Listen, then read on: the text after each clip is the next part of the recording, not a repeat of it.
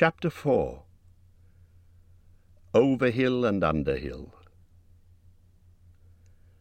There were many paths that led up into those mountains, and many passes over them. But most of the paths were cheats and deceptions, and led nowhere or to bad ends. And most of the passes were infested by evil things and dreadful dangers. The dwarves and the Hobbit, helped by the wise advice of Elrond and the knowledge and memory of Gandalf, took the right road to the right pass. Long days after they had climbed out of the valley and left the last homely house miles behind, they were still going up and up and up. It was a hard path and a dangerous path, a crooked way and a lonely and a long. Now they could look back over the lands they had left, laid out behind them far below. Far, far away in the west, where things were blue and faint, Bilbo knew there lay his own country of safe and comfortable things, and his little hobbit hole. He shivered. It was getting bitter cold up here, and the wind came shrill among the rocks. Boulders, too, at times came galloping down the mountain-sides, let loose by midday sun upon the snow, and passed among them, which was lucky, or over their heads, which was alarming. The nights were comfortless and chill, and they didn't dare to sing or talk too loud, for the echoes were uncanny, and the silence seemed to dislike being broken, except by the noise of water and the wail of wind and the crack of stone. "The summer's getting on down below," thought Bilbo, "and haymaking's going on, and picnics. There'll be harvesting and blackberrying before we even begin to go down the other side at this rate." And the others were thinking equally gloomy thoughts, although, when they had said good-bye to Elrond in the high hope of a midsummer morning, they'd spoken gaily of the passage of the mountains and of riding swift across the lands beyond. They'd thought of coming to the secret door in the lonely mountain, perhaps that very next first moon of autumn. "And perhaps it will be Durin's Day," they had said. Only Gandalf had shaken his head and said nothing. Dwarves had not passed that way for many years, but Gandalf had, and he knew how evil and danger had grown and thriven in the wild, since the dragons had driven men from the lands, and the goblins had spread in secret after the battle of the mines of Moria. Even the good plans of wise wizards like Gandalf and of good friends like Elrond go astray sometimes when you're off on dangerous adventures over the edge of the wild. And Gandalf was a wise enough wizard to know it. He knew that something unexpected might happen, and he hardly dared to hope that they would pass without fearful adventure over those great tall mountains with lonely peaks and valleys where no king ruled. They did not. All was well, until one day they met a thunderstorm, more than a thunderstorm, a thunder battle. You know how terrific a really big thunderstorm can be down in the land and in a river valley, especially at times when two great thunderstorms meet and clash. More terrible still are thunder and lightning in the mountains at night, when storms come up from east and west and make war. The lightning splinters on the peaks, and rocks shiver, and great crashes split the air and go rolling and tumbling into every cave and hollow, and the darkness is filled with overwhelming noise and sudden light. Bilbo had never seen or imagined anything of the kind. They were high up in a narrow place, with a dreadful fall into a dim valley at one side of them. There they were sheltering under a hanging rock for the night, and he lay beneath a blanket and shook from head to toe. When he peeped out into the lightning flashes, he saw that across the valley the stone giants were out and were hurling rocks at one another for a game, and catching them, and tossing them down into the darkness, where they smashed among the trees far below, or splintered into little bits with a bang. Then came a wind and a rain, and the wind whipped the rain and the hail about in every direction, so that an overhanging rock was no protection at all. Soon they were getting drenched, and their ponies were standing with their heads down and their tails between their legs, and some of them were whinnying with fright. They could hear the giants guffawing and shouting all over the mountainsides. "This won't do at all," said Thorin. "If we don't get blown off or drowned, or struck by lightning, we shall be picked up by some giant and kicked sky-high for a football." "Well, if you know of anything better, take us there," said Gandalf, who was feeling very grumpy and was far from happy about the giants himself. The end of their argument was that they sent Fili and Kili to look for a better shelter. They had very sharp eyes, and being the youngest of the dwarves by some 50 years, they usually got these sorts of jobs, when everybody could see that it was absolutely no use sending Bilbo. There is nothing like looking if you want to find something, or so Thorin said to the young dwarves. You certainly usually find something if you look, but it is not always quite the something you were after. So it proved on this occasion. Soon Fili and Kili came crawling back, holding on to the rocks in the wind. "We've found a dry cave," they said. "Not far round the next corner, and ponies and all could get inside." "Have you thoroughly explored it?" said the wizard, who knew that caves up in the mountains were seldom unoccupied. Yes, they said, though everybody knew they could not have been long about it. They had come back too quick. "It isn't all that big, and it doesn't go far back." That, of course, is the dangerous part about caves. You don't know how far they go back, sometimes, or where a passage behind may lead to, or what is waiting for you inside. But now Fili and Kili's news seemed good enough, so they all got up and prepared to move. The wind was howling and the thunder still growling, and they had a business getting themselves and their ponies along. Still it was not very far to go, and before long they came to a big rock standing out into the path. If you stepped behind, you found a low arch in the side of the mountain. There was just room to get the ponies through with a squeeze when they had been unpacked and unsaddled. As they passed under the arch, it was good to hear the wind and the rain outside instead of all about them, and to feel safe from the giants and their rocks. But the wizard was taking no risks. He lit up his wand, as he did that day in Bilbo's dining room that seemed so long ago, if you remember, and by its light they explored the cave from end to end. It seemed quite a fair size, but not too large and mysterious. It had a dry floor and some comfortable nooks. At one end there was a room for the ponies, and there they stood, mighty glad of the change, steaming and champing in their nosebags. Oin and Gloin wanted to light a fire at the door to dry their clothes, but Gandalf wouldn't hear of it. So they spread out their wet things on the floor and got dry ones out of their bundles.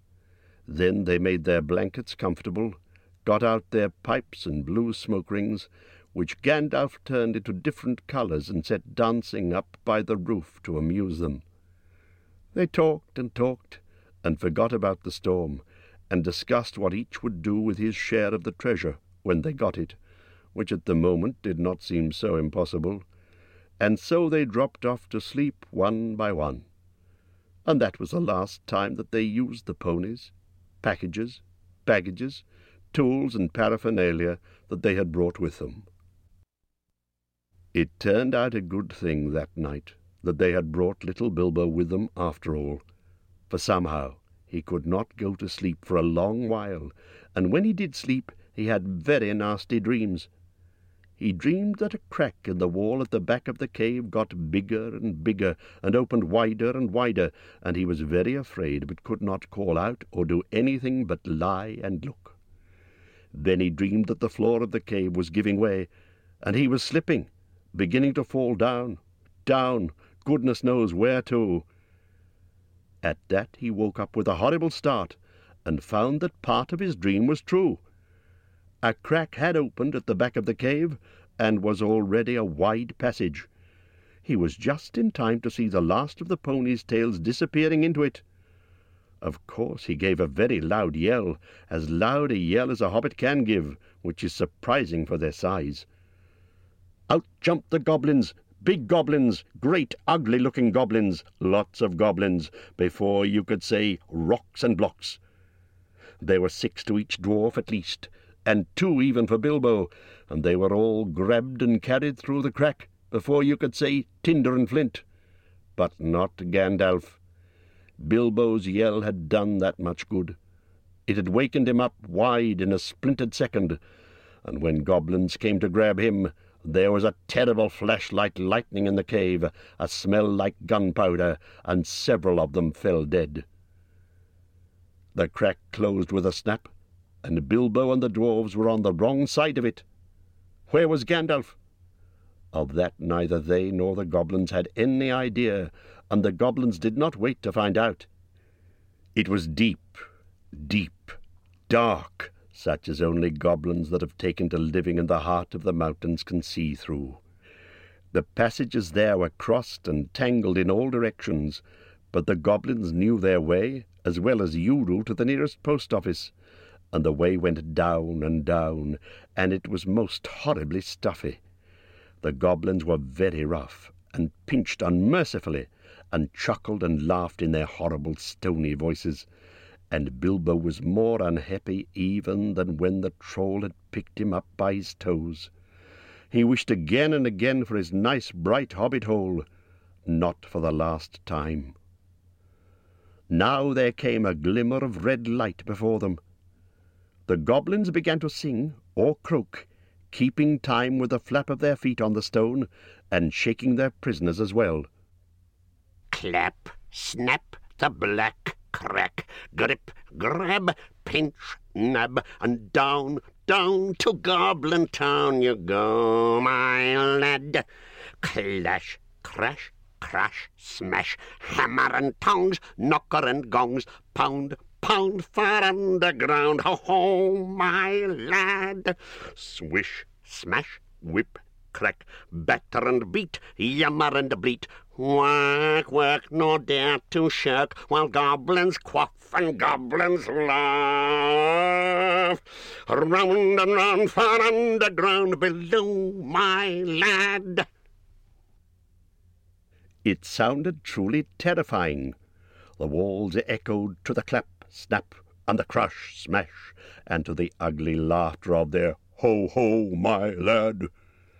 The general meaning of the song was only too plain, for now the goblins took out whips and whipped them with a swish-smack, and set them running as fast as they could in front of them, and more than one of the dwarves were already yammering and bleating like anything when they stumbled into a big cavern.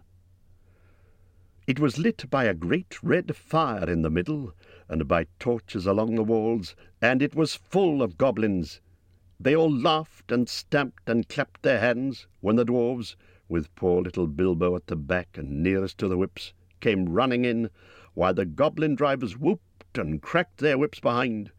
The ponies were already there, huddled in a corner, and there were all the baggages and packages lying broken open, and being rummaged by goblins, and smelt by goblins, and fingered by goblins, and quarrelled over by goblins.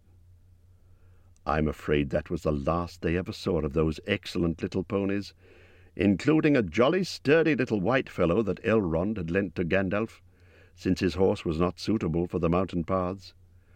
For goblins eat horses and ponies and donkeys, and other much more dreadful things, and they are always hungry. Just now, however, the prisoners were thinking only of themselves. The goblins chained their hands behind their backs and linked them all together in a line, and dragged them to the far end of the cavern with little Bilbo tugging at the end of the row. There in the shadows on a large flat stone sat a tremendous goblin with a huge head, and armed goblins were standing round him, carrying the axes and bent swords that they use. Now goblins are cruel, wicked, and bad-hearted. They make no beautiful things, but they make many clever ones. They can tunnel and mine as well as any but the most skilled dwarves, when they take the trouble, though they are usually untidy and dirty. Hammers, axes, swords, daggers, pickaxes, tongs, and also instruments of torture they make very well, or get other people to make to their design, prisoners and slaves that have to work till they die for want of air and light.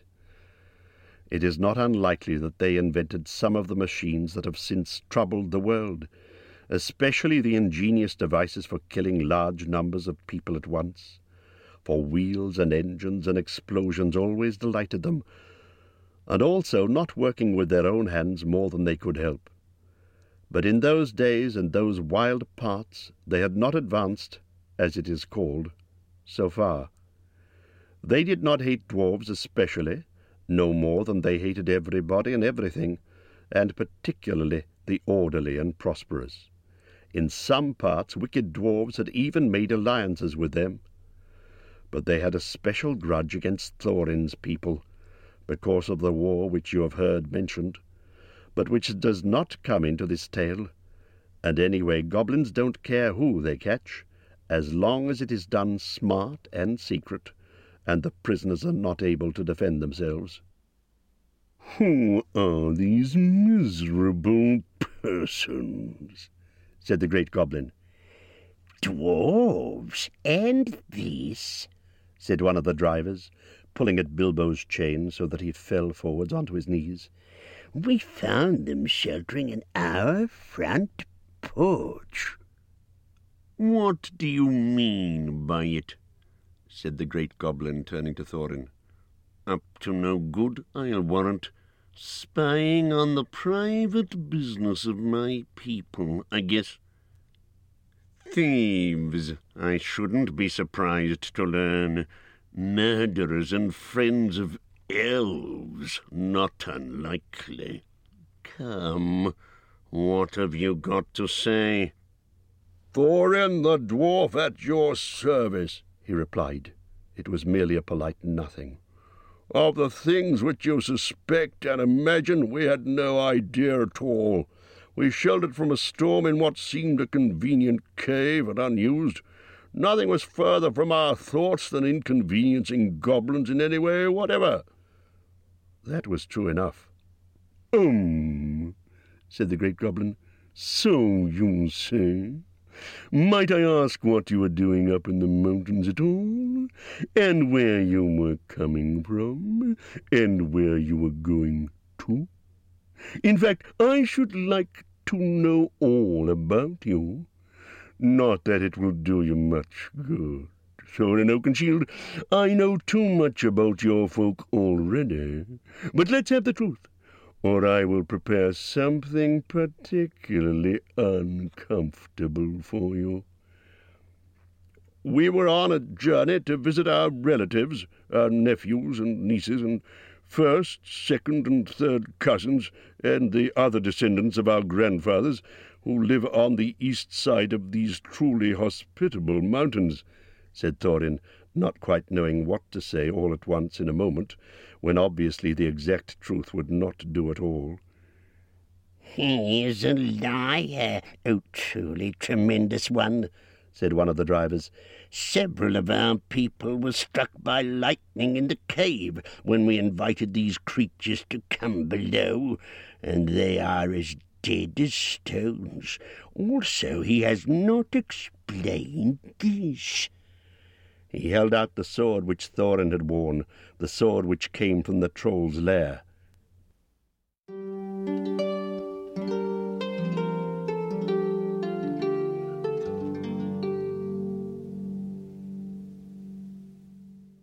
This ends Disc 2. The Hobbit, Disc 3. The great goblin gave a truly awful howl of rage when he looked at it, and all his soldiers gnashed their teeth, clashed their swords, and stamped. They knew the sword at once. It had killed hundreds of goblins in its time, when the fair elves of Gondolin hunted them in the hills or did battle before their walls. They had called it Orcrist, Goblin Cleaver, but the goblins called it simply biter. They hated it, and hated worse anyone that carried it. "Murderers and elf friends!" the great goblin shouted. "Slash them, beat them, bite them, gnash them, take them away to dark holes full of snakes, and never let them see the light again." He was in such a rage that he jumped off his seat and himself rushed at Thorin with his mouth open. Just at that moment all the lights in the cavern went out, and the great fire went off, poof, into a tower of blue glowing smoke, right up to the roof, that scattered piercing white sparks all among the goblins. The yells and yammering, croaking, gibbering and jabbering, howls, growls, and curses, shrieking and shrieking, that followed were beyond description.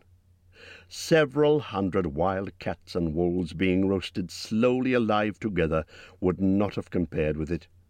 The sparks were burning holes in the goblins, and the smoke that now fell from the roof made the air too thick for even their eyes to see through.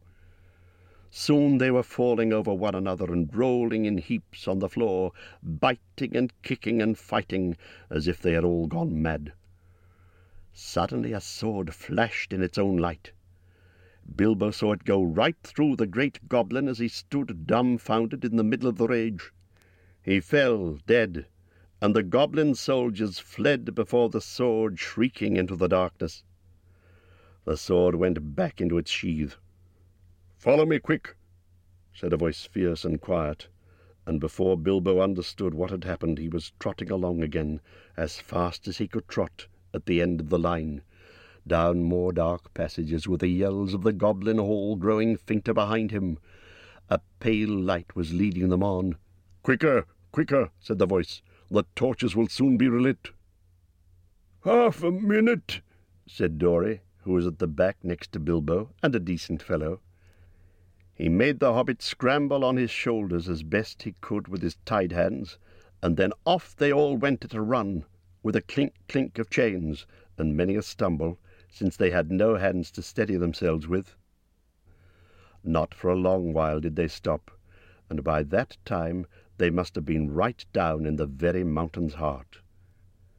Then Gandalf lit up his wand. Of course it was Gandalf, but just then they were too busy to ask how he got there. He took out his sword again, and again it flashed in the dark by itself. It burned with a rage that made it gleam if goblins were about. Now it was bright as blue flame for delight in the killing of the great lord of the cave. It made no trouble whatever of cutting through the goblin chains and setting all the prisoners free as quickly as possible. This sword's name was Glamdring the Foehammer, if you remember. The goblins just called it Beater, and hated it worse than Biter, if possible. Orcrist, too, had been saved, for Gandalf had brought it along as well, snatching it from one of the terrified guards. Gandalf thought of most things, and though he could not do everything, he could do a great deal for friends in a tight corner. "Are we all here?" said he, handing his sword back to Thorin with a bow. "Let me see. 1, that's Thorin.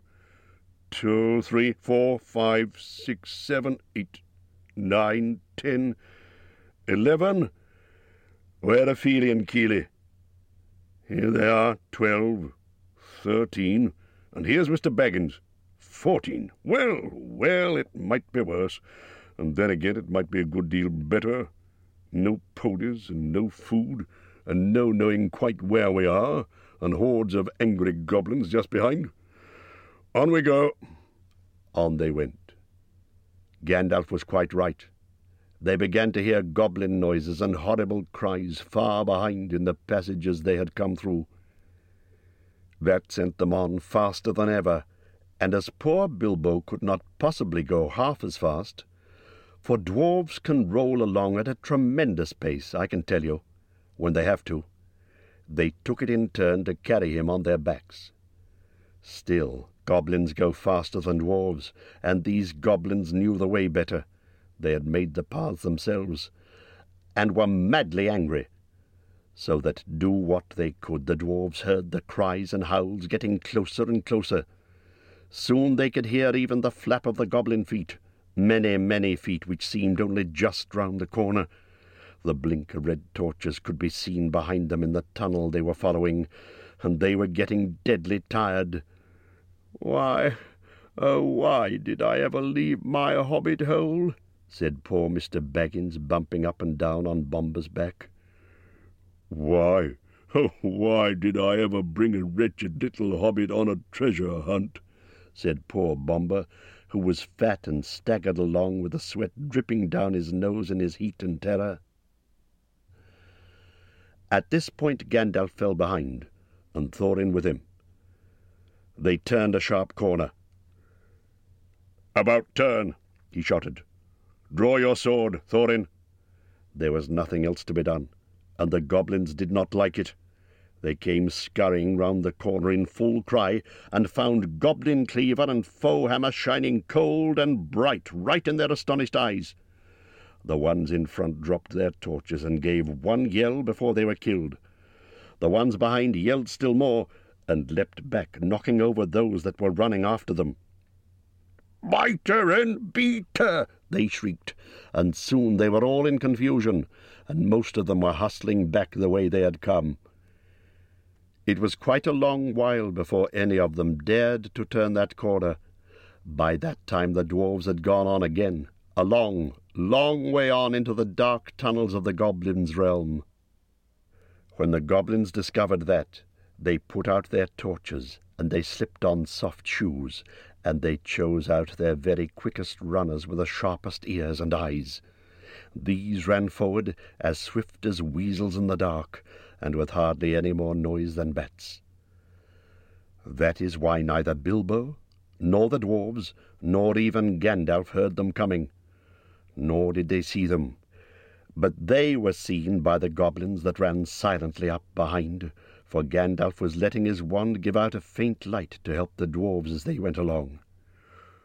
Quite suddenly Dori, now at the back again carrying Bilbo, was grabbed from behind in the dark.